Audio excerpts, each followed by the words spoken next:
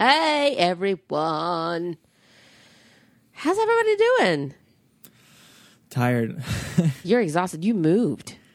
Yes, I moved to my new apartment. I'm back in West Virginia for school. Classes start Wednesday. We've been apartment shopping for a good half of the day. So now I get to talk to you guys about Penny Dreadful. So, like you say apartment shopping, like stuff for the house, for the new place. Basically, yeah. Like decorations, kitchen stuff, what have you, you know. And you're in a brand new place, right? Brand new place, yeah. Should we give a shout out to the roommates? First name only? Can we say that? Can we just, or should we just say roommates? I don't know. Let's just say roommates. Hey, roommates. I don't want to breach your privacy, but I'm so happy for all you guys. It's so awesome. Ian, what'd you do today? You had a big day, kind of. I went to Home Depot and bought some LED lights for my new garage door openers. He's so excited about his new garage door openers, everyone. And then returned some plastic tubing. I should talk about what my partner and co-producer and love of my life has been doing for the past several days. He has been single-handedly out in the garage. It's 91 degrees out there, by the way. Oof. And he is... The new garage door openers have temperature gauges. To tell us how fucking hot it was. Just for me, just hot as balls, right? So he's out there and he's like taking all the stuff out of the rafters, old-ass shit from like the Wayback Machine, from your parents' hoarding of 45 fucking years, whatever it's been. And he's been like douching at the garage. So he finally got a bunch of stuff out of there. You made a big pile for the Got Junk people. By the way, please sponsored by Got Junk. Just please sponsor us. And they came by and they like got rid of our stuff in like 20 seconds. It cost us a fair decent amount of money, but when you try to get rid of stuff in our fair city, they tend to charge you out the butthole. If we were in like a redneck all-American city, I feel like we could have gotten that stuff disappeared for $50. But Really? oh no. Yeah. Oh yeah. We get overcharged then, huh? You could have given somebody a case of beer and they would have made that stuff go away.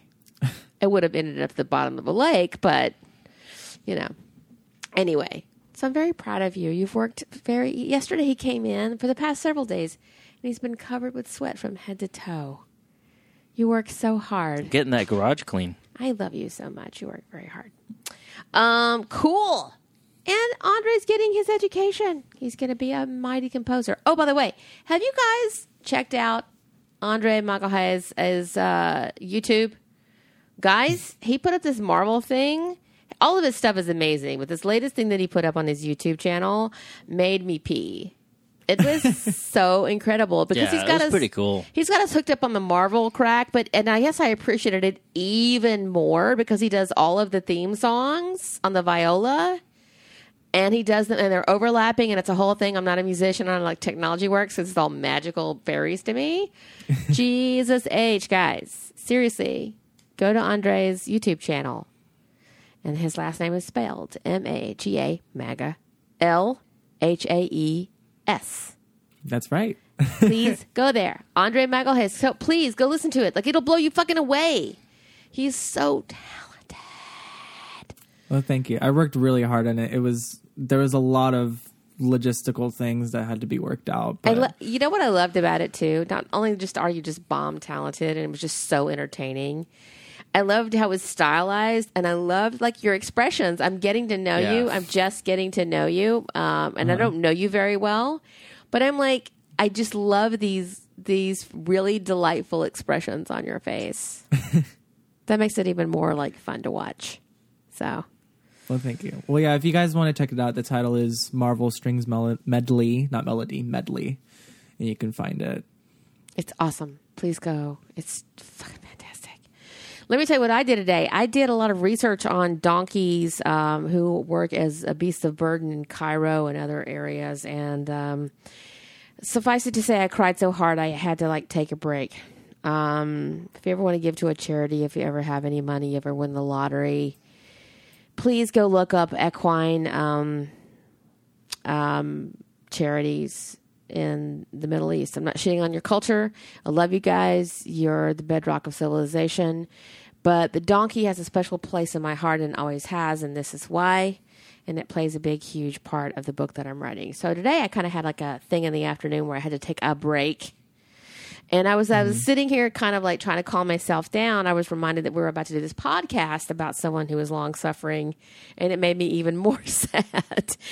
So yes, I am segueing from Beast of Burdens, burden horses, donkeys, and the like, into Vanessa Ives and her long struggle and destiny on Penny Dreadful. That's what you came here to listen to and about, but that's what we're going to be discussing tonight. Why are we talking about it at this point is the question. How can we answer that question, Andre? Why are we talking about Penny Dreadful in 2018 when the series wrapped up, 2 years ago? 2 years ago, yeah. Why? I mean, it's just a really great fucking show. I've rewatched it like 4 times now. This last rewatch was in preparation for this podcast, and it's not a lot. There's like 8-9 episodes a season, so it's not a lot. I want to know what Ian thought, because I know he was skeptical at first. And it was a little hard to get through. You're in the hot seat. No, it is an amazing show, and I need to do another rewatch. What do you think like made you have those weird vibes about it in the beginning? Do you have any idea? I don't know what it is. I've tried to think about it. It's not like it was a bad. I wasn't bored, and it wasn't like you used the word tedious though. I used it tedious, but it not in the way I usually use tedious. I couldn't think of another word. I don't know why I had a hard time getting through that first season, because it wasn't. I wasn't bored at any point in it. And then once the second season started, and then I got through that, and then I finished the third season, it made the first season just like I loved it so much. It was kind of like, you know, I felt like I was doing the groundwork or doing hard work, you know, digging in the soil. And then by the time I got to the third season, the plant grew, and I appreciated everything I had to go through in the first season. But yeah, and then the plant got cut down in a beautiful, horrible, violent way. Yeah, but the first season wasn't tedious in a way that I was. It wasn't like, you know, I'm running through quicksand. It wasn't like that. It wasn't like a show where you're like, oh my God, can we just, you know, move it along? Well, you would pop in when I was watching it. It wasn't like, you know, when we were watching it's on Hulu. Shit, it escapes me right now. What's it feel like? What's it sound like? It's Offred, that one. Oh, Handmaid's Tale. You know how we felt it's like this is just torture porn, and she can't get anything until we get to the end of the season. It's like, oh, this is why you're watching it. It wasn't like that, so it's hard to explain. I think it is exactly like that. But I don't feel that way though. Because I never on the rewatch at any point during the first season, I was never like rolling my eyes, because I watched it and then I had to watch it again a year later, because just to catch up on it, you know. Yeah. And I never caught. Actually, I did watch all the way through season 1 with you that first time. Did you? I think I did almost all the way through, and then I didn't. You sped up onto season 2. I probably work was picking up, and I never picked it up again. But God, it's just tragic. It was such a good show, though. Mm-hmm. Oh man, it's interesting that you say that, because I remember when I watched it. It usually takes me a while to get into shows, especially like period pieces that have like a very specific aesthetic. But I feel like at like 1 or 2 episodes, it was very obvious that the show knew what it wanted to accomplish, knew where it was going, and it was just very solid in its foundation. And as a show, overall, it's just very solid. I mean, like me personally, I just love like the setting of Victorian London, and I really love the idea of like meshing all of these different Penny Dreadful characters, putting them all in one space, making them interact with each other. I think that's really cool. I love that too. That's what made me watch the show. You know, that was one of my main draws. And, you know, British accents are always great. They're always great to listen to. Hear that, guys and girls? You can get Andre with the British accent. I mean, yes, you can. But yeah, I mean, like, they're such amazing actors in this show as well.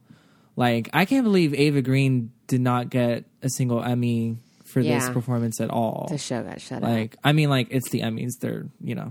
award shows in general are just shit most of the time. I But really don't give a shit about awards. yeah, just like shout out to Ava Green. Like, I've watched the show 4 times and it blows me away every single time. And I think there is a lot of love out there for her. There's a lot of people. In this industry, from what we're totally on the fringes of it, specifically I am, there are people who do recognize it, who do know what it is, who do. It's kind of a joke within certain circles about like award shows. It's very political. It's very much a joke because I think it's like if you look at the individual ratings, the fan strength, how people are talking about this show after all this time, and we'll continue to talk about it. It's one of those cultural phenomenons, I believe, like, Buffy the Vampire Slayer was in its own time and other of its ilk, like the people who like Firefly, people who love that these shows find each other and that I started to investigate more as I was watching it this second and a half time around. The fandom is just still so intense around it. And I said to you, again, I'm an uneducated oaf sometimes. I said, they could have taken this for like 6 or 7 seasons. And you're like, no, not at all. What are you talking about, you Philistine? And I realized that, I'm a heathen.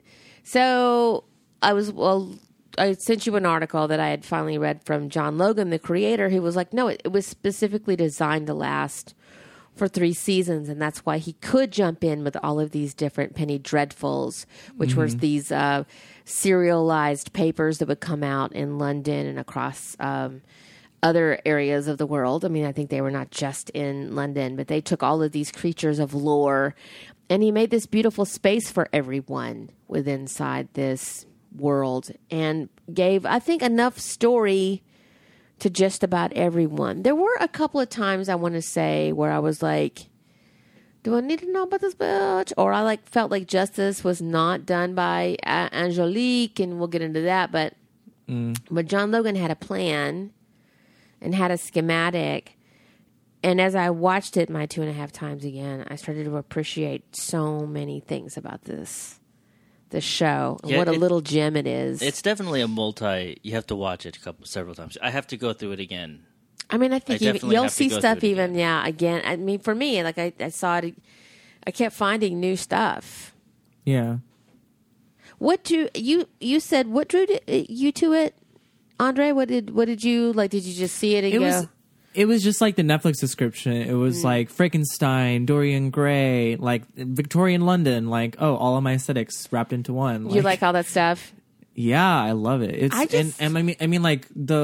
I think for me personally, like theology is like so fascinating to me. Yeah, me and too. I love what the show does with it, how it like sort of like elevates that struggle between like God and the devil. And it doesn't do it very like stereotypically or like cliche either. Right. Like they took a lot of care to humanize like the character of like Satan, and I really, really love the season 2 finale where Vanessa decides to go confront the witches herself, and that voodoo doll of Vanessa like comes alive and like the devil is speaking through it.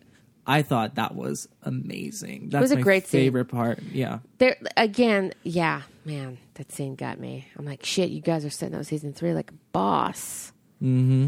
That's how you get out of a season.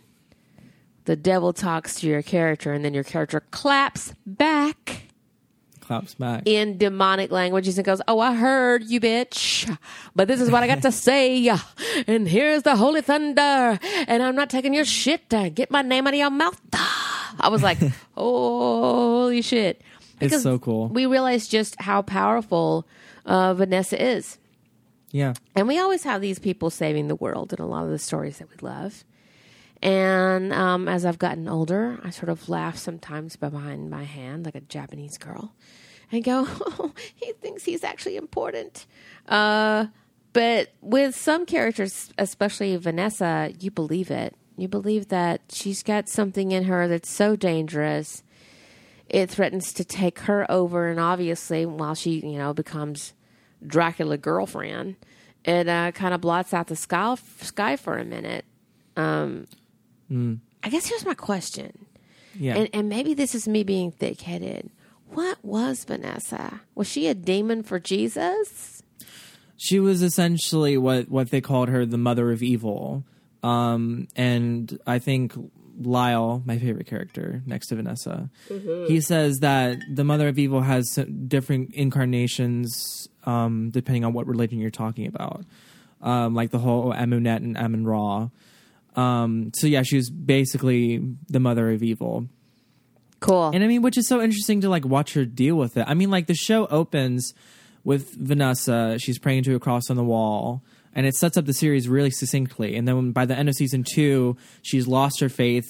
God has turned her back on her. We get into season 3. She's a mess. She's depressed. She's, scratching her hands up, and she needs to find a way to be happy. And then, Dracula comes back, and he's like, "Be my bride," and she's like, "Okay." And then she ends up dying, and it's so tragic because all you really just want, especially in season 3, you just want Vanessa to be happy. We all want her to be happy. But it was never in the cards for her to be happy, and I think that's the tragic part. I mean, I envision a future for a minute. Just go with me, guys, on this journey. Vanessa Ives she's dating Brona. They like have a couple of years together. It's good. They understand each other. They talk about inner demons. They got it. And then, maybe she breaks up with Brona, or Brona breaks up with her, or they just remain friends, or maybe they open up their relationship, and then Ethan gets to come around, and he's hanging out, and everybody tells Dorian how to fix his shit, or he's going to be alone forever, ever. And like how a he can style his hair differently. Seriously, just in the middle, wear a hat. I don't know what's happening. I understand thin hair, but I'm saying. When I was watching the first season with my roommate, and Dorian Gray came on screen, and she's like, "That's Dorian Gray? I thought he was supposed to be like cute." I thought he was cute, though. I think he was cute. That's what I said. I'm like, he is cute, and she's like, the middle part is just like not doing it for me. I guess. I mean, like something. I would the hairstyle maybe. But, and I could even see, like, Lyle, and like, we imagine a future. Like, we want it, does the creature, does John Clare, hook up and see Lily and they have a thing? Because this dude, I think he's got the saddest story. Outside of Vanessa, he's got, like, the saddest story of all of the stories. I mean, all their stories are fucked up. Like, no lie. Everybody's story is, like, no one can outrank each other. I mean, maybe Lyle would be toward the sort of the bottom of this with Victor Frankenstein, but seriously, even they have shit they've battled, and we don't know how much they've even lost personally. Mm-hmm. But like just John Clare, like his wife is like, just don't come home if you're not going to get him resurrected. Yeah. He goes out to the lake and is like, I know the skies have cleared up and everything seems like it's better, but like I want to like send my son into the great river Styx, like, Well, I mean, it's style. so the whole thing with his wife is so poignant as well, because when he comes back as, Frankenstein's monster, his whole existence is plagued by the fact that he was resurrected, something that is not natural. You want to be hated. And it's, cosmetically, he looks like scary and people are very wary of him. And he deals with like his appearance, and he wants Lily to be his bride, and that doesn't work out. And then he finally starts remembering the life before. Yeah. And he finds his wife, his son is very sick. And then, his wife says, the doctor brought you back. He could bring our son back. And now he's faced with the very thing that makes his journey so difficult and what started it to begin with. And ultimately, he doesn't make that choice because he knows that it's not something you should wish for, to be brought back like this. I mean, there's a reason because it is not natural. There's a reason that Logan ends his series with that last image of John Clare at her grave, at Vanessa's grave. Yeah. Do you guys get the impression, because one of my favorite episodes of the entire series is where Vanessa goes back in time with the reincarnated Cutwife in the form of the New York hardened psychiatrist takes her back to her time in the asylum. Yes. My favorite episode is Rory Kinnear and Eva Green in this one room. And this is where she first encounters what would be John Clare. We don't actually know John's real name, original name, but how he shows her a kindness. So, again, best episode. That should have won everybody Emmys for directing, for acting. I completely agree. Like, everybody, like, seriously, even though I still think, Josh Hartnett, again, he should have also got an Emmy. Everybody in the fucking series. Yeah. But fuck Emmys, I don't know what's good. Yeah. Do you... That's not... Go ahead. No. I mean, no. Answer your question. Like, talk about that because that was my favorite episode. Yeah, I was just gonna say that scene is on my list of things to talk about. There's that one scene where John Clare, we're just gonna call him John Clare. Yeah. He like smuggles in makeup and he's putting makeup on Vanessa as he talks. And someone pointed this out to me. They're having a full conversation, even though Vanessa doesn't say a word. Yes. It's all Ava Green just plays it with her glances, the way she conveys the message through her eyes. It's incredible to watch. You know exactly what's going through her mind because apart from the fact that Ava Green is a phenomenal actress, you also have the knowledge of what's happened to her in the past and how it relates to what he's talking about in that moment. And I love that scene when John Clare is sort of taken over by the devil. And then Dracula shows up, and the devil is scared of Dracula, which is really interesting. Yeah, that whole scene, phenomenal. Like in this entire incredible. episode, the thing that I noticed because I always look for performances in people, and again when it's Rory's turn. Well, these scenes are predominantly given to Rory Kinnear, who plays John Clare. And Eva Green is such a wonderful actress. They use the word generous a lot. This is what this means. That's what I was thinking. It's such generosity there. The generosity to let Rory carry these scenes, and then her whole acting contains within reaction shots over the shoulders, right? Mm-hmm. It shows you what trust these two actors had with each other, the faith the director and the writer had in this material. And when Rory carries this entire episode, but not without the beautiful shoulders and weight and help of Eva Green. This is why I thought, y'all don't know what's good. If you didn't recognize this in your top 10, top 15, top 20 list, and I used to write in that vein, then y'all smoking crack, motherfuckers. I think a couple of my favorite writers did include Penny Dreadful, but it was low on the list. I don't know what y'all were looking at that year. If I pulled it up and show you, you'd be embarrassed because I still will say all day long that this particular episode where Rory Kinnear, who is an amazing actor, was just so wonderful, and Eva was so lovely with him to just let him have it. Mm-hmm. And she does that with everybody in this cast. By the way, do you think the reason that the show isn't? Do you think like there's more like a cult following for this show? Do you think it's like makes it inaccessible by just the fact that it's a period piece and it's a very heavy and very heavy show? I couldn't begin to tell you. I think things get genre-sized. That's not a word. By the look and feel of things, this is a steampunk thing. This is a blah blah thing. This is and what this was just a good ass show. No matter who you were and where you come from, what you like, it was just a good ass show. But I do feel like people tend to shun things that they don't just initially like to smell or whiff of, right? Mm-hmm. And it ultimately led to a huge cult following that still loves it. I don't know. Yeah. What's your theory? What do you guys think? I think that's the case too, because. Maybe that was the reason why. I mean, because like I said, I felt like I was doing work. Initially, you were turned off by. Well, not turned off because it wasn't like it was always. I'm going to get back to this. Because it felt like a big weighty kind of heavy thing. I needed. Here's War and Peace. You're going to read that after you're like. Well, no, it wasn't like I was putting it off. It's just like I had to have the capacity to put into this because I knew it was something. There was something there. It's like my cousin with Mr. Robot. I think when she finally watches it, she's going to feel like, I shit, I should have watched this. that's the case with this. Is that when you finally do go and put the work in and you get through it, you're like, oh my God, I appreciate this so much. I want to revisit it again.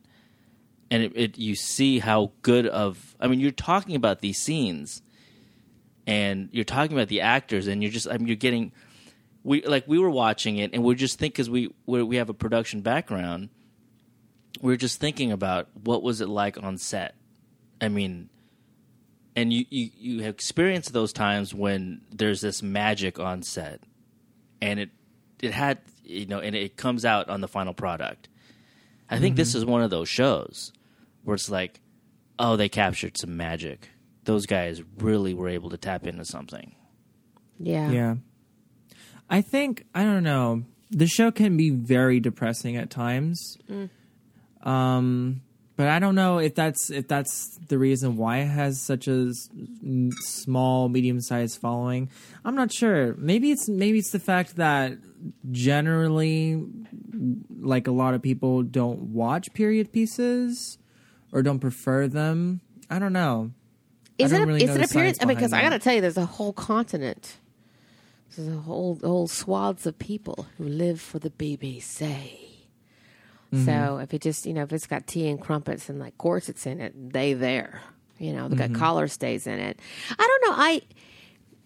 I haven't done a thorough pulse beat of the fandom, but the people who are dedicated to the show are dedicated fully. I just like good stuff, and I just felt like after watching the pilot, I'll try just about anything. I'm the experimental drug kid, Well, I'll try that. And I think after the pilot, I was like, oh yeah, I'm in. Okay, great. And I understood the Penny Dreadful, and I did Commedia dell'arte in theater, and I understood the Victorian age. I've written many a piece on the Victorian age. Don't want to go there because of you could die of a common cold, and you could get an STD that would make your genitals fall off, and you couldn't have. You couldn't be bisexual for fucking sure, have black friends, or, be a woman and vote. But, other than that, it was a really cool kind of fucked up time where a lot of things were being decided about how we were going to head into the modern age.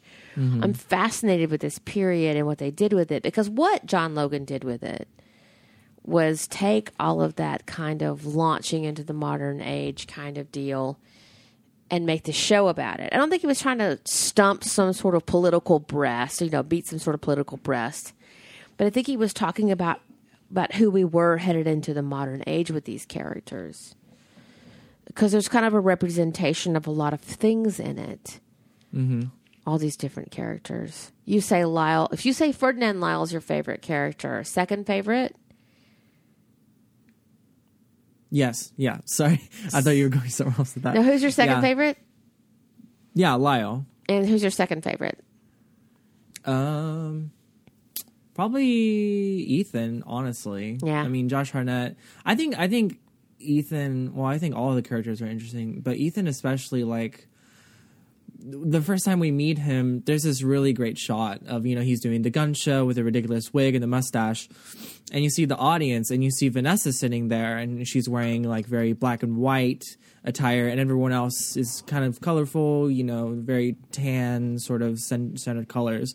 And everyone is watching the bullets go back and forth and she's just staring dead ahead. And like the visual storytelling in just that one shot is amazing because, and you just saw her in the previous scene, praying to the cross that's just turned itself upside down. But Ethan, he's, very masculine, American, and stoic. And then as the seasons go on, you find out that there is a very vulnerable person inside of there. And I think that's the deal with pretty much everyone in the show. Absolutely. Like Sir Malcolm, again, very stoic, prim and proper, a gentleman's man. And then you find out, he kind of killed his son. He ends up killing Nina.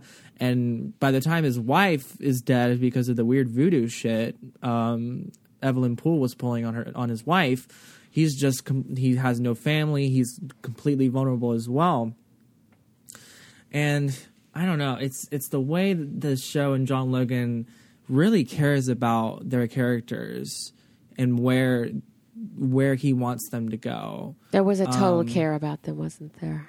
Yeah. And it's not even like the burden, or not the burden, the responsibility of adapting these characters and making them believable in 1890s Victorian London.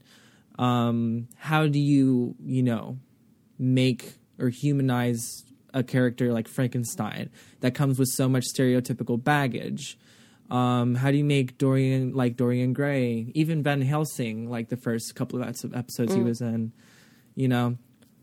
I think, I don't know, it's just so interesting. And everyone just talks like everything that comes out of their mouth is just like poetry. And in some instances, like John Clare, the creature, it's very much literally poetry. I did love the script. He learned like how to speak through reading poetry, which I thought was just a really nice touch. And the show is also very consistent. There's not a lot of tonal shifts between the seasons unless you're counting the American setting in season 3, but it's just very consistent. Which both you and I didn't care for.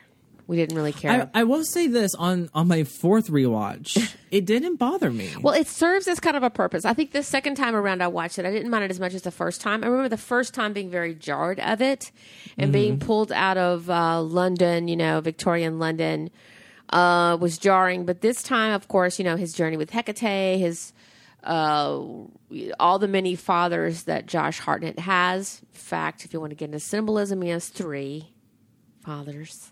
Just saying. And all the things that he kind of has to go through there. It made sense that he would pick up his spirit father and then take him back to London for the big battle where they would fight the cast of Les Mis over at Dracula's house. I'm like, bitch, you're fighting the cast of Les Mis, and y'all just showed up with like 2 handguns. And like, I felt like Victor Frankenstein and the psychiatrist were just fucking useless. And probably even Sir Malcolm. It was really just that bad. Sir Malcolm had the automatic. Skills. The psychiatrist was good. I think it was the badass redhead. He was like holding it down the fort. I wish they introduced Catriona a lot sooner. A lot sooner. I'm like, where's this bitch been? It's like, I swear to God, it's like Scarlet Witch in Infinity War.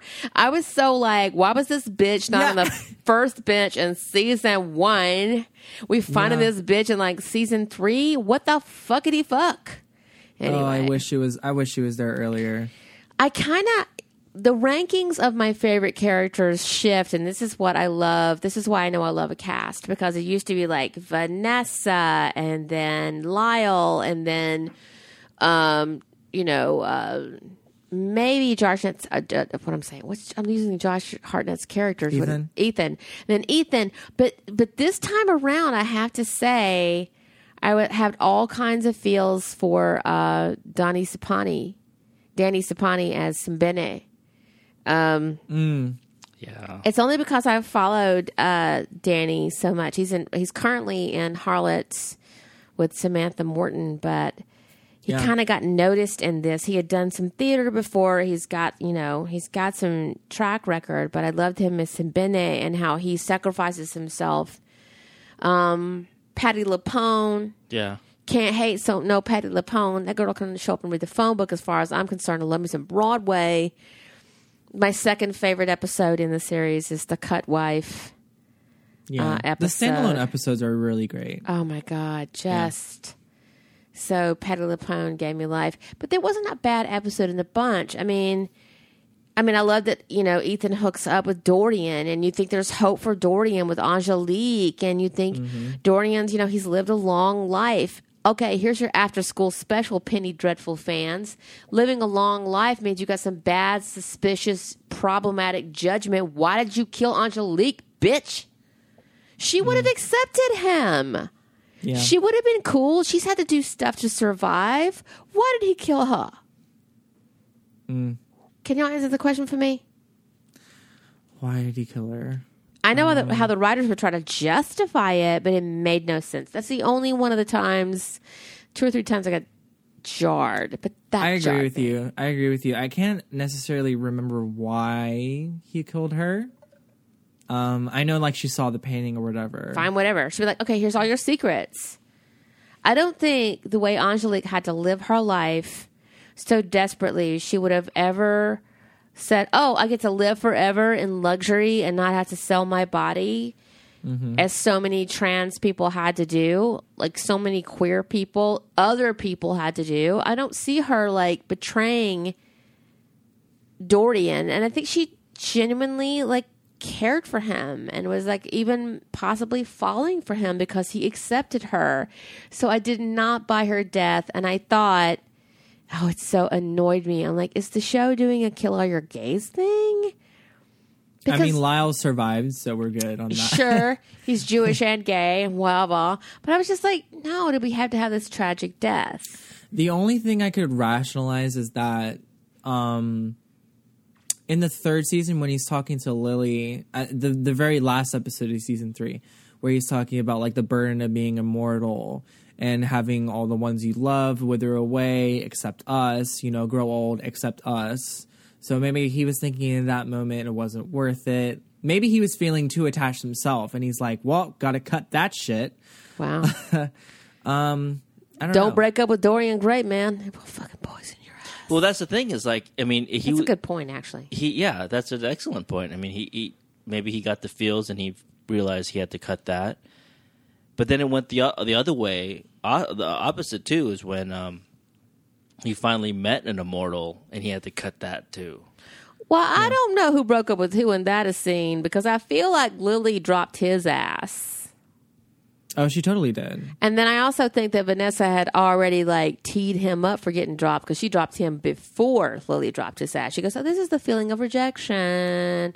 That's how that feels. How does it feel? Yeah.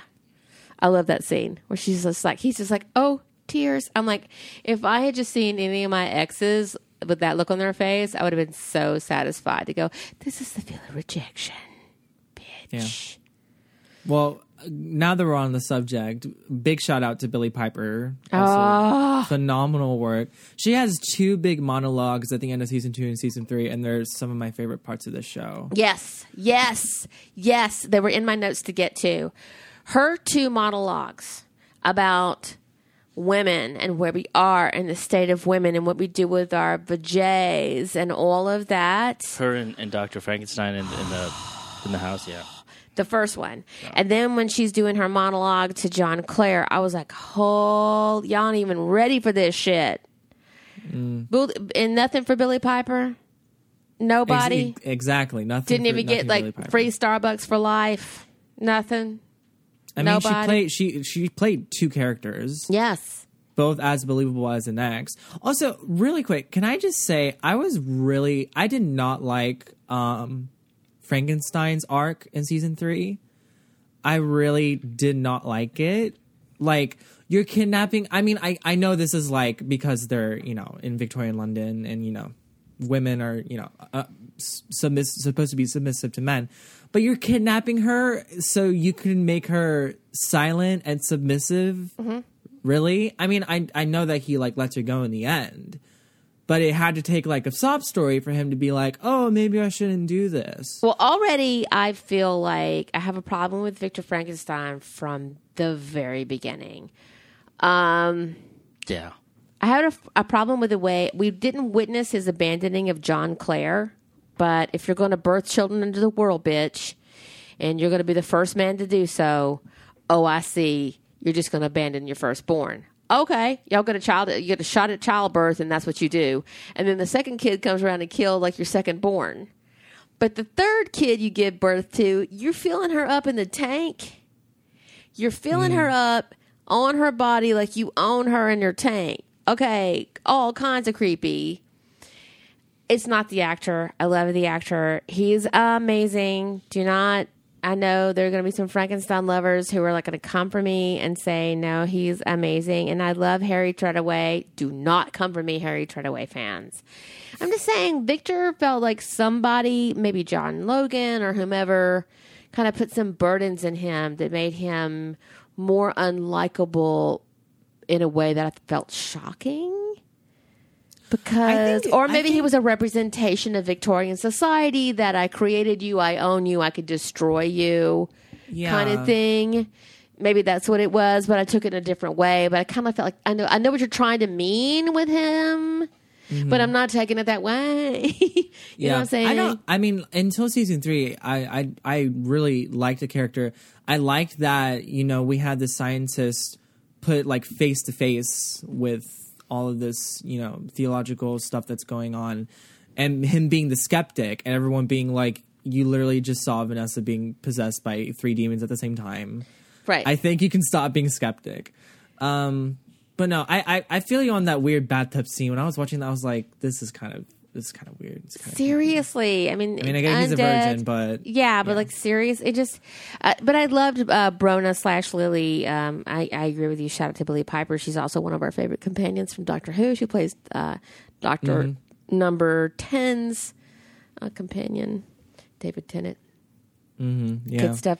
Okay, here's a question I forgot to ask early on. Do you feel like at the end of this entire journey with these characters that John Clare had fully remembered his time with Vanessa, or just his time since becoming Frankenstein's monster? Do you think that he remembers being the man in the asylum with Vanessa Ives when he was telling her, please get better? Oh, that's interesting. Well, I know there was one scene where Vanessa told him, we know each other. You were, my attendant in the asylum, and he has no idea what he was talking about.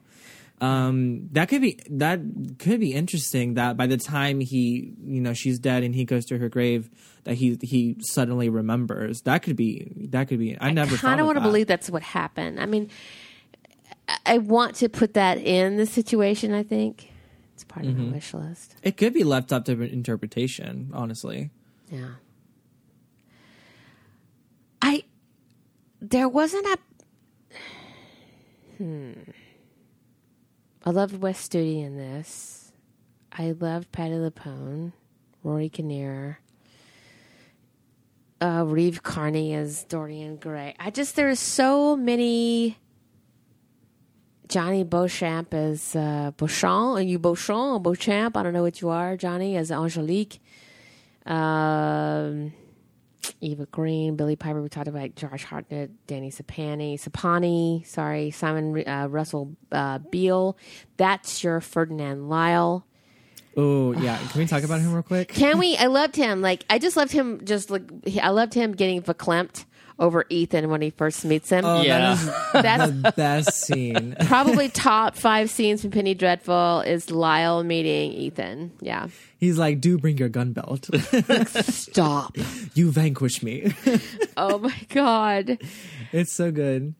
It's so good. He's one of the characters that I really love, just like listening to the way he talks. The speech impediment. It's so great. And his coloring, his carriage. I mean, again, genius on screen, and that's why, again, these are the reasons why I don't follow award shows.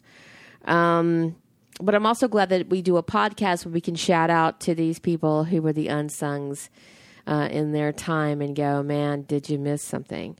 I mean, I think you can see. Can you see Penny Dreadful on like Hulu now or Netflix? It's on Netflix, yeah. Okay, so now you can go to Netflix. You can see all 3 seasons if you have that account. I don't know if you can see it anywhere else, maybe on Hulu. Obviously, originally on Showtime, if you have Showtime. Ferdinand Lyle.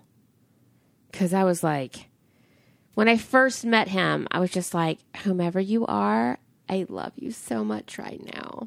Yeah. You are amazing. You loved him for, I feel like I cut you off in your love of Lyle. Oh, no, go ahead. No. Did you have anything more to say about Ferdinand? I have to give a shout out to, again, I feel like I have like 10,000 favorite scenes, but the one scene where they're sort of piecing together the story of the devil through the artifacts, I thought that was really cool. And then and the whole series takes a turning point where we find out that it wasn't just Lucifer and his followers that was sent down. It was also Dracula, one sent to hell, one sent to earth, to find the mother of evil. And again, that's how you got to get a girlfriend in the modern age, man. Y'all canvas hell and earth. Just saying. And again, I've watched the show 4 times, and every time that happens, it gives me chills. It's crazy. Like, and then like the music kicks in. We can talk about the music in a minute because it's phenomenal. But like the music kicks in, like Sir Malcolm and Frankenstein, like their eyes like get wide. They're like, wait, what the fuck? And even Vanessa's like, you're telling me that I'm the goal of some satanic quest. Like, I'm sorry if I'm a little skeptical. Like, right. Exactly. yeah, but I don't know. It's just so. I really wish Lyle was in more of season 3. I'm assuming there might have been some actor availability issues. Was there? That's my guess. I don't know. Okay, we'll never know. Let's talk about the music. I found the music to be a huge part of this entire series. Oh, it's so great. It's so great. Do we know who the guy, composer is? Yes, I've had to like rehearse his last name. Abel Korzeniowski. His main titles music, like I don't usually sit through main titles of shows, but this one I sit through it every time. With the music and the visuals, it's so good. But here's the thing with what he's doing. He doesn't really generate a lot of material. He has like a small toolbox of like really good themes and motifs, and he bases the whole score for each episode around that. Like he has like Vanessa Ives theme and like the devil satanic theme. I think it's so cool, and he brings something new to every season as well. Yes, he does. Oh my God, he does. But and he also, I don't know how he does it, but it doesn't come off as repetitious anyway. No. I mean, because you hear the themes over and over and over again anytime a specific character is on screen, and it's just so very effective. And I love the fact that it's mainly just like piano and strings. Like it's like so simplistic. The music is not complicated at all, but it's like so incredibly effective. So shout out to that. It had kind of a John Williams-esque kind of flair to it without being John Williams. It was like this modernized simplicity that I quite appreciated. I just loved it. Like the Penny Dreadful was created for the common man to capture his or her imagination and pull them into a world as a matter of escape, because times were dismal and times were scary. And so the Penny Dreadful, you know, how we do now, why entertainment never suffers no matter, you know, what's going on, is that you want to put your fears somewhere. It's like its own church. That's what entertainment and art is you want to put all of these hopes and fears and dreams and the shit that's going on with you into this sort of thing. And the Penny Dreadful was literally meant for that. You paid a pence and you got a story, a fantastical story. And even though you were, you had dysentery and maybe your children were dying or got laid off at the dock, you could focus on this fantastical otherworldly creature who was having a worse time of it than you. And you escaped, Don't quote me on the actual origins of the Penny Dreadful. I did not read the Wikipedia or anything that came with it, but I'm just going back in time to the 80s of when I studied this, and I'm probably wrong. But it just seems like that's what entertainment serves to be. And maybe that's why, because I'm seeing a resurgence in interest in this series in this current time. And it could be for the same reasons, that people are looking for ways to escape or relate or identify. And that's why we always, experience art, engage with it, right? One last thing I wanted to say about the music. Not a lot of TV composers do this, but when they do it, it's really cool. When he uses music from the main titles within the episode, he doesn't do it often, but when he does, it's some of the best musical moments of the show. And I think that goes for any show, really. I can count, not to bring everything back to The Walking Dead, but... Let's do it. We do it every show. There was one time where Bear McCreary used the main title's music within the episode, and it was really awesome. So I feel like TV composers should do that more, because it's really cool. Teen Wolf did this a lot as well. Well, yes, they do. Well, back in the day, before fire was invented, when dinosaurs worked the earth and I was in college, we had incidental music, and so like if you take Brady Bunch for an example, you'd have da da da da da da da da da da. So if something dramatic happened on the show, you would have this sort of incidental music that would be like dun dun da da da dun dun dun. This sort of like. I feel like people are doing it effortlessly now because we used to make fun of it even walking around. Like one of the first jokes I ever wrote, I think I was in like 6th grade, and it was about incidental music in a Brady Bunch episode. But when a guy or a girl or a person, just a human being, can create this music and then hearken it like that they did, I felt like it was not repackaged, recycled. I feel you. It did not feel like I had heard it before. It was something freshened. So, yeah. Hats off to you, sir. Also, fuck this show for making me realize this. Again, another reference to The Walking Dead. So, just as we saw in The Walking Dead of a future with Maggie and Glenn and their child that would have been, and you saw the big Lord's table with all the cast of characters. Fuck you for making me see a future where Ethan and Vanessa would have had 2 children, drawing weird animals, little hippopotamuses, horses, and making me see that they yearned and loved each other and broke my heart. Fuck you, Penny Dreadful and John Logan, for making me see that. But also, thank you. So. Yeah, what could have been, right? Damn, yo. And and you can see in her eyes, she's like so ready to just give it all up because that's all she wants. And that's what we want for her. She just wants a normal life. She wants to be happy. She doesn't want this burden of being the mother of evil. God. It's just I'm the mother of evil. I'm the mother of evil many days. And some days, I just want Dracula to come by and go, "What's up, girl?" My version of hell was that you would all have to pay retail and so many other horrible things. Oh, maybe I am the mother of evil. Maybe what I've realized is actually happening now. Okay, I need to go make a blood scorpion in the backyard and pray on some shit in a demonic voice later to make maybe possibly what's happening go away. Sorry, I brought up politics on the podcast out of nowhere, but sometimes that happens. Hey, so we were going to do a podcast on Deadpool 2, and we decided not to for various reasons. Not because it isn't amazing and we love it. It just kind of was like, it's so amazing and popular. What could we say about Deadpool that hasn't been said before? But what I want to ask you as we leave this podcast is, you got us hooked on the crack that is the Marvel Universe. You got me and Ian deeply steeped into this to the degree that we watched all of the Marvel Universe films, the predominant ones, backwards from Infinity War. You didn't ask us to do that. I haphazardly made that decision, but you got us pimped out on Marvel Universe, and then come to find out you've never seen Deadpool or Deadpool 2? Mm-hmm. Would you like to explain yourself, sir? Well, thank you for putting me in the hot seat. I don't have an explanation. It's just something I haven't seen.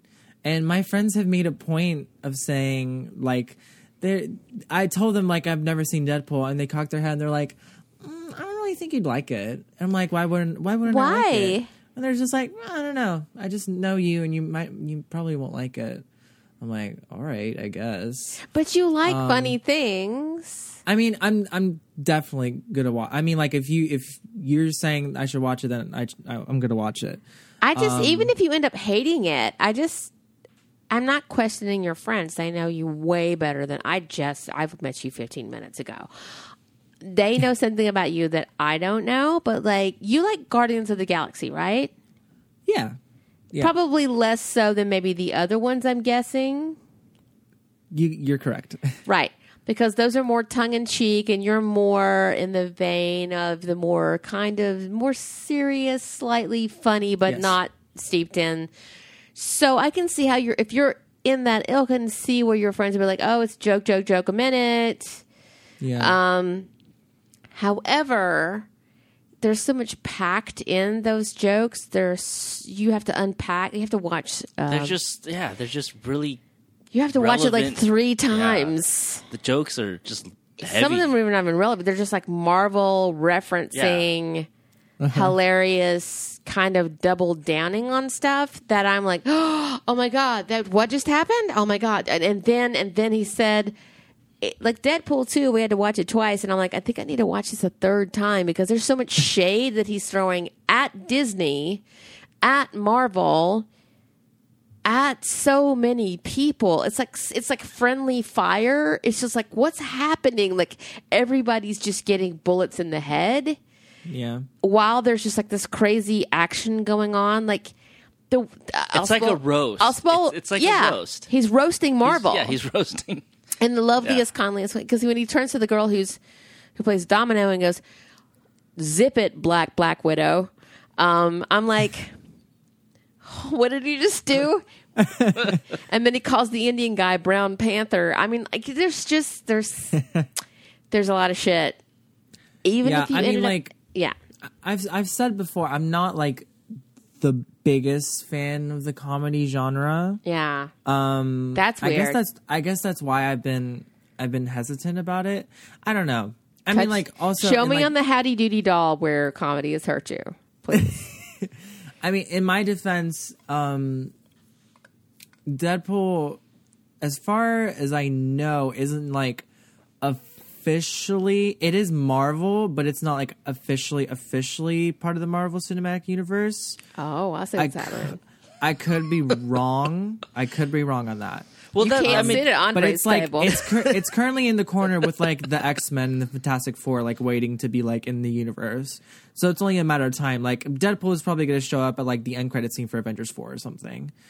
Well, that was the thing I was curious about. Is like, I guess this is not part of that. He's always seen as a misfit and an outcast to all of these worlds, and that's why I love Deadpool. But he references, especially in this one, he references Thanos. He references Black Panther. And he just goes after all these other characters. Dude. And I thought, I mean, because I know like X-Men is sort of like a little different because they don't blend the Avengers in them. Yeah. I didn't watch most of those films because of Bryan Singer, but anyway, what's happening? I will say though, all I know about Deadpool is that their Negasonic Teenage Warhead is not straight. Yeah. And neither is Deadpool. No. So you fanboys can take that and run with it. Yeah. Yes, you can. Yeah. You can. Deadpool is not straight. If you're feeling like you really want to do it, you can finally suck a dick. It feels good. Just do it. He is not straight. The comic books, it's very, very obvious. Just kiss people. It's fine. You're going to be loved. It'll clear up your skin. Yeah. And you can come after me on that, I guess. No, don't do that. Don't come after Andre. I will fucking obliterate you. He's a nice man. If you come after me, I'm an old soldier. No, I can, okay. Again, I don't really know you. And I understand that you're not a super fan. But I guess I just want to know what you think of them. You don't even have to like them at all. You can come back and go, I hate it. We don't do a podcast at all. But I feel like here's why I feel hopeful. You listened to this podcast and wanted to participate in it. Mm-hmm. And I'm kind of Deadpool. I'm actually kind of Deadpool, dude. So if you felt me, I think you would probably enjoy it. I'm just saying. Okay. Yeah. Well, I mean, like, I'm gonna watch it soon, and I'll let you. I'm not gonna put pressure on you. I know. I wish I could just recreate the text that we sent back and forth, where I was just admonishing you for like not watching, and you were like, "Listen, I will get there in a minute." And I was just like, and then I just shared with you a thing about myself that I just recently found out that eggs in the grocery store are unfertilized. And all this entire time I would have an egg and I would feel like really guilty that I was eating a chicken abortion.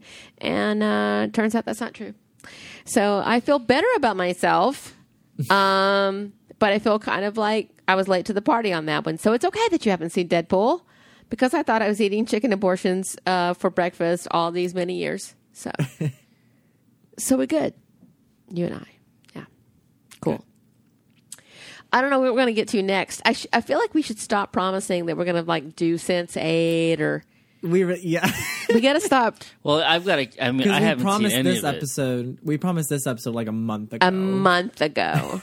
And all these people who are like queuing up and listening to stuff, doesn't matter. You know, we didn't push social media at the top. Let's push it now. Andre, please do the honors. You know more of them than I do at this point. Sure. So yeah, if you guys want to email us for any reason, you know, comments, suggestions, what you want us to tackle on future episodes, you can email us at ashlandpodcast@gmail.com. You can find us on Twitter and Instagram at Ashland Podcast. You know, give us a follow. Let's have a discussion. And our website, again, ashlandpodcast.com. And you can listen to us on iTunes, Spotify, Stitcher, our website, and Google Play Music. And a thing called TuneIn.com. And tune in. I'll write that in for I did not know that we were. I guess I submitted to it randomly. I think I just had some cognacs in an afternoon and just submitted to everything. We're probably in some sort of like deep state websites, satellite radio. If we pop up there, hello, Das Vadonia, hola, hi. Thank you guys for the fan interaction on the stuff that we do. I know we're not good on... I am not good on social media. Andre is amazing on social media, but he is also going to school. I have no excuse. I'm just writing a book, and Ian has a job. So if you want to engage on social media and be cool and be nice and fine, please DM me or just say what you need to say on Twitter. Or just, like you said, talk to me in the email. That's fine if you want to share some thoughts, critiques. And all that kind of stuff. Again, I'm Deadpool. I don't know why you haven't watched Deadpool at this point. Anyway, okay. Is there something else that we have coming up that we're gonna be? Well, we're watching going Claws. We're Claws. watching Castle Rock. Watching Preacher. Yeah, I think you would love Preacher. Yeah, I think you would adore it. I do. I think you would adore it. I feel like, I don't know. Again, I'm still getting to know you. Your friends are telling you don't like Deadpool. Maybe you wouldn't like Preacher. I don't know. Now I'm scared to recommend things to you. He's going to hate it. Never trust me again. But I can't. We don't know what we're going to do until we do it next. It's kind of a free flowing thing that we do. So those are the things we're watching right now. Yeah. Hey, I have some update. I know people are like really waiting with bated breath to hear about my MRI. I went to the doctor last week and I found out that I have literally a small skull, growing around the middle of my middle finger joint on my right hand. Okay, here's what happened. 1997, I had a freak accident. A dog jumped out of a car. I was in a car accident.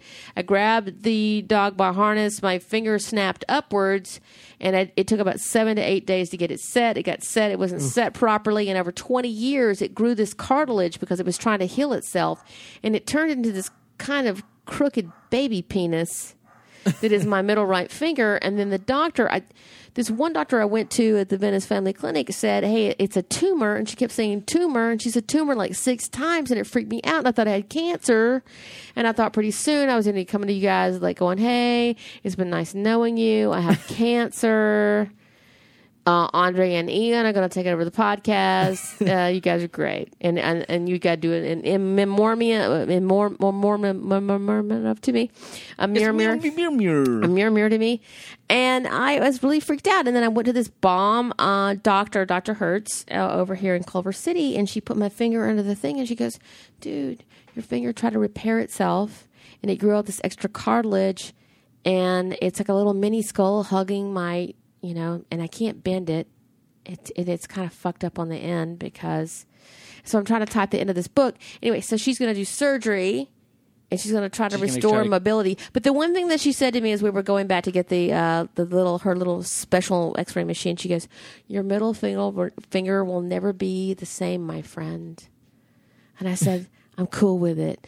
As long as we're not chopping it off like the old-timey days, I'm cool." She goes, "We really don't do that anymore.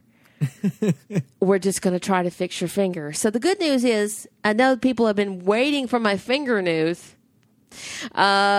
I can now like type okay and sort of write okay, and I can finish this book that I've been trying to write for 2 years. I'll be done with it very soon. Yeah. So, but it's still a crooked. It just will not straighten up. Yeah, I have a baby fondnel for a middle finger. You should watch Deadpool because that's a joke you would get even more if you saw that movie. So yeah, just say it. It's just like we were just sitting here watching Deadpool 2 going, yes. So I know you guys were really concerned that I had cancer. Yeah, none of them were. But I don't have cancer. So, yeah. I feel better about saying that out loud. Also, pray for us both. Pray for me. I'm on Weight Watchers again. I'm going into week 2 and feeling like I want to just like go live in a vat of like ice cream. And today I cheated on some peanut butter pretzels. Whatever. Pray for me. It'll be fine. By this time next year, I'll We got them from Trader Joe's, so have they're lost healthy. a toddler. Sponsored by Trader Joe's. Sponsored by Trader Joe's. Is there anything you want to plug? Is there anything you want to talk about? Anything like products you want to just go shout out? You should use these always. Well, if you're going... No, I really don't. No, the tonneau cover, nothing? Yeah. Nah, I mean, to each their own. You do your Exactly. research and you find out what tonneau cover you need. And, Andre, do you have any, like, tips? Any self-care advice that you would say? That you would leave us on? I was trying to leave on a positive note. This is why I do this. There's a method to the madness. How do we, tell people to, like, take care of themselves? And tried and true stuff that we've done in our own lives. I'm going to make it roommate themed. Okay. If you're living with other people and they're your friends, just know that it's not always going to be like paradise. Like you will get on each other's nerves from time to time, but it's just a part of living with each other. I think the best thing you can do if you have a problem, just say it. Just talk to them about it. Don't bottle it up. It's just going to make it worse. If you don't like how they load the dishwasher, just tell them. Don't be passive aggressive about it. Just tell them. It'll I be like fine. that. It actually works. That's like church right there. That's church. That's also the key to a good marriage. We do the same thing. Yeah. Yeah, we do. It's the same deal. You get along with people who go like, hey, and you don't sugarcoat it, but you're not mean. Yeah. There's somewhere between just like being Just start direct. with- Yeah. Yeah, just start with, hey, I love you, I love you. but Yeah, no. please take your blankets back to your room. I don't put the but in there, though. Here's my little take on that. I go, I love you. Please start wiping your ass better because it smells like ass throughout the house. And I love you. I start and end with I love you. Do I not? And then Now I you just, got people thinking that I got a stanky ass. Oh, no. I'm just talking about your parents. I'm not talking about you. No, you are very clean. I smell more than you do. Connecting to the internet. Yes. Take a look at the help section in your Alexa app. Siri, who is your overlord? My Alexa just started talking with no provocation, so She knows that you're in trouble. Blink Alexa's twice. got a stanky ass. Alexa. By the way, Ian is perfect. He doesn't even smell when he sweats. He's amazing, and I love him so much. But your parents, though. I am a stanky beast. I am like a Viking. It's like living with a Viking. And you should get a Purple Heart just from living with me. But I love this advice. It's great. Okay, I don't know how to say goodbye, but except to say, I will just repeat the words. I love you, and I'm never all out of love. yeah. Bye, guys. Peace. Peace.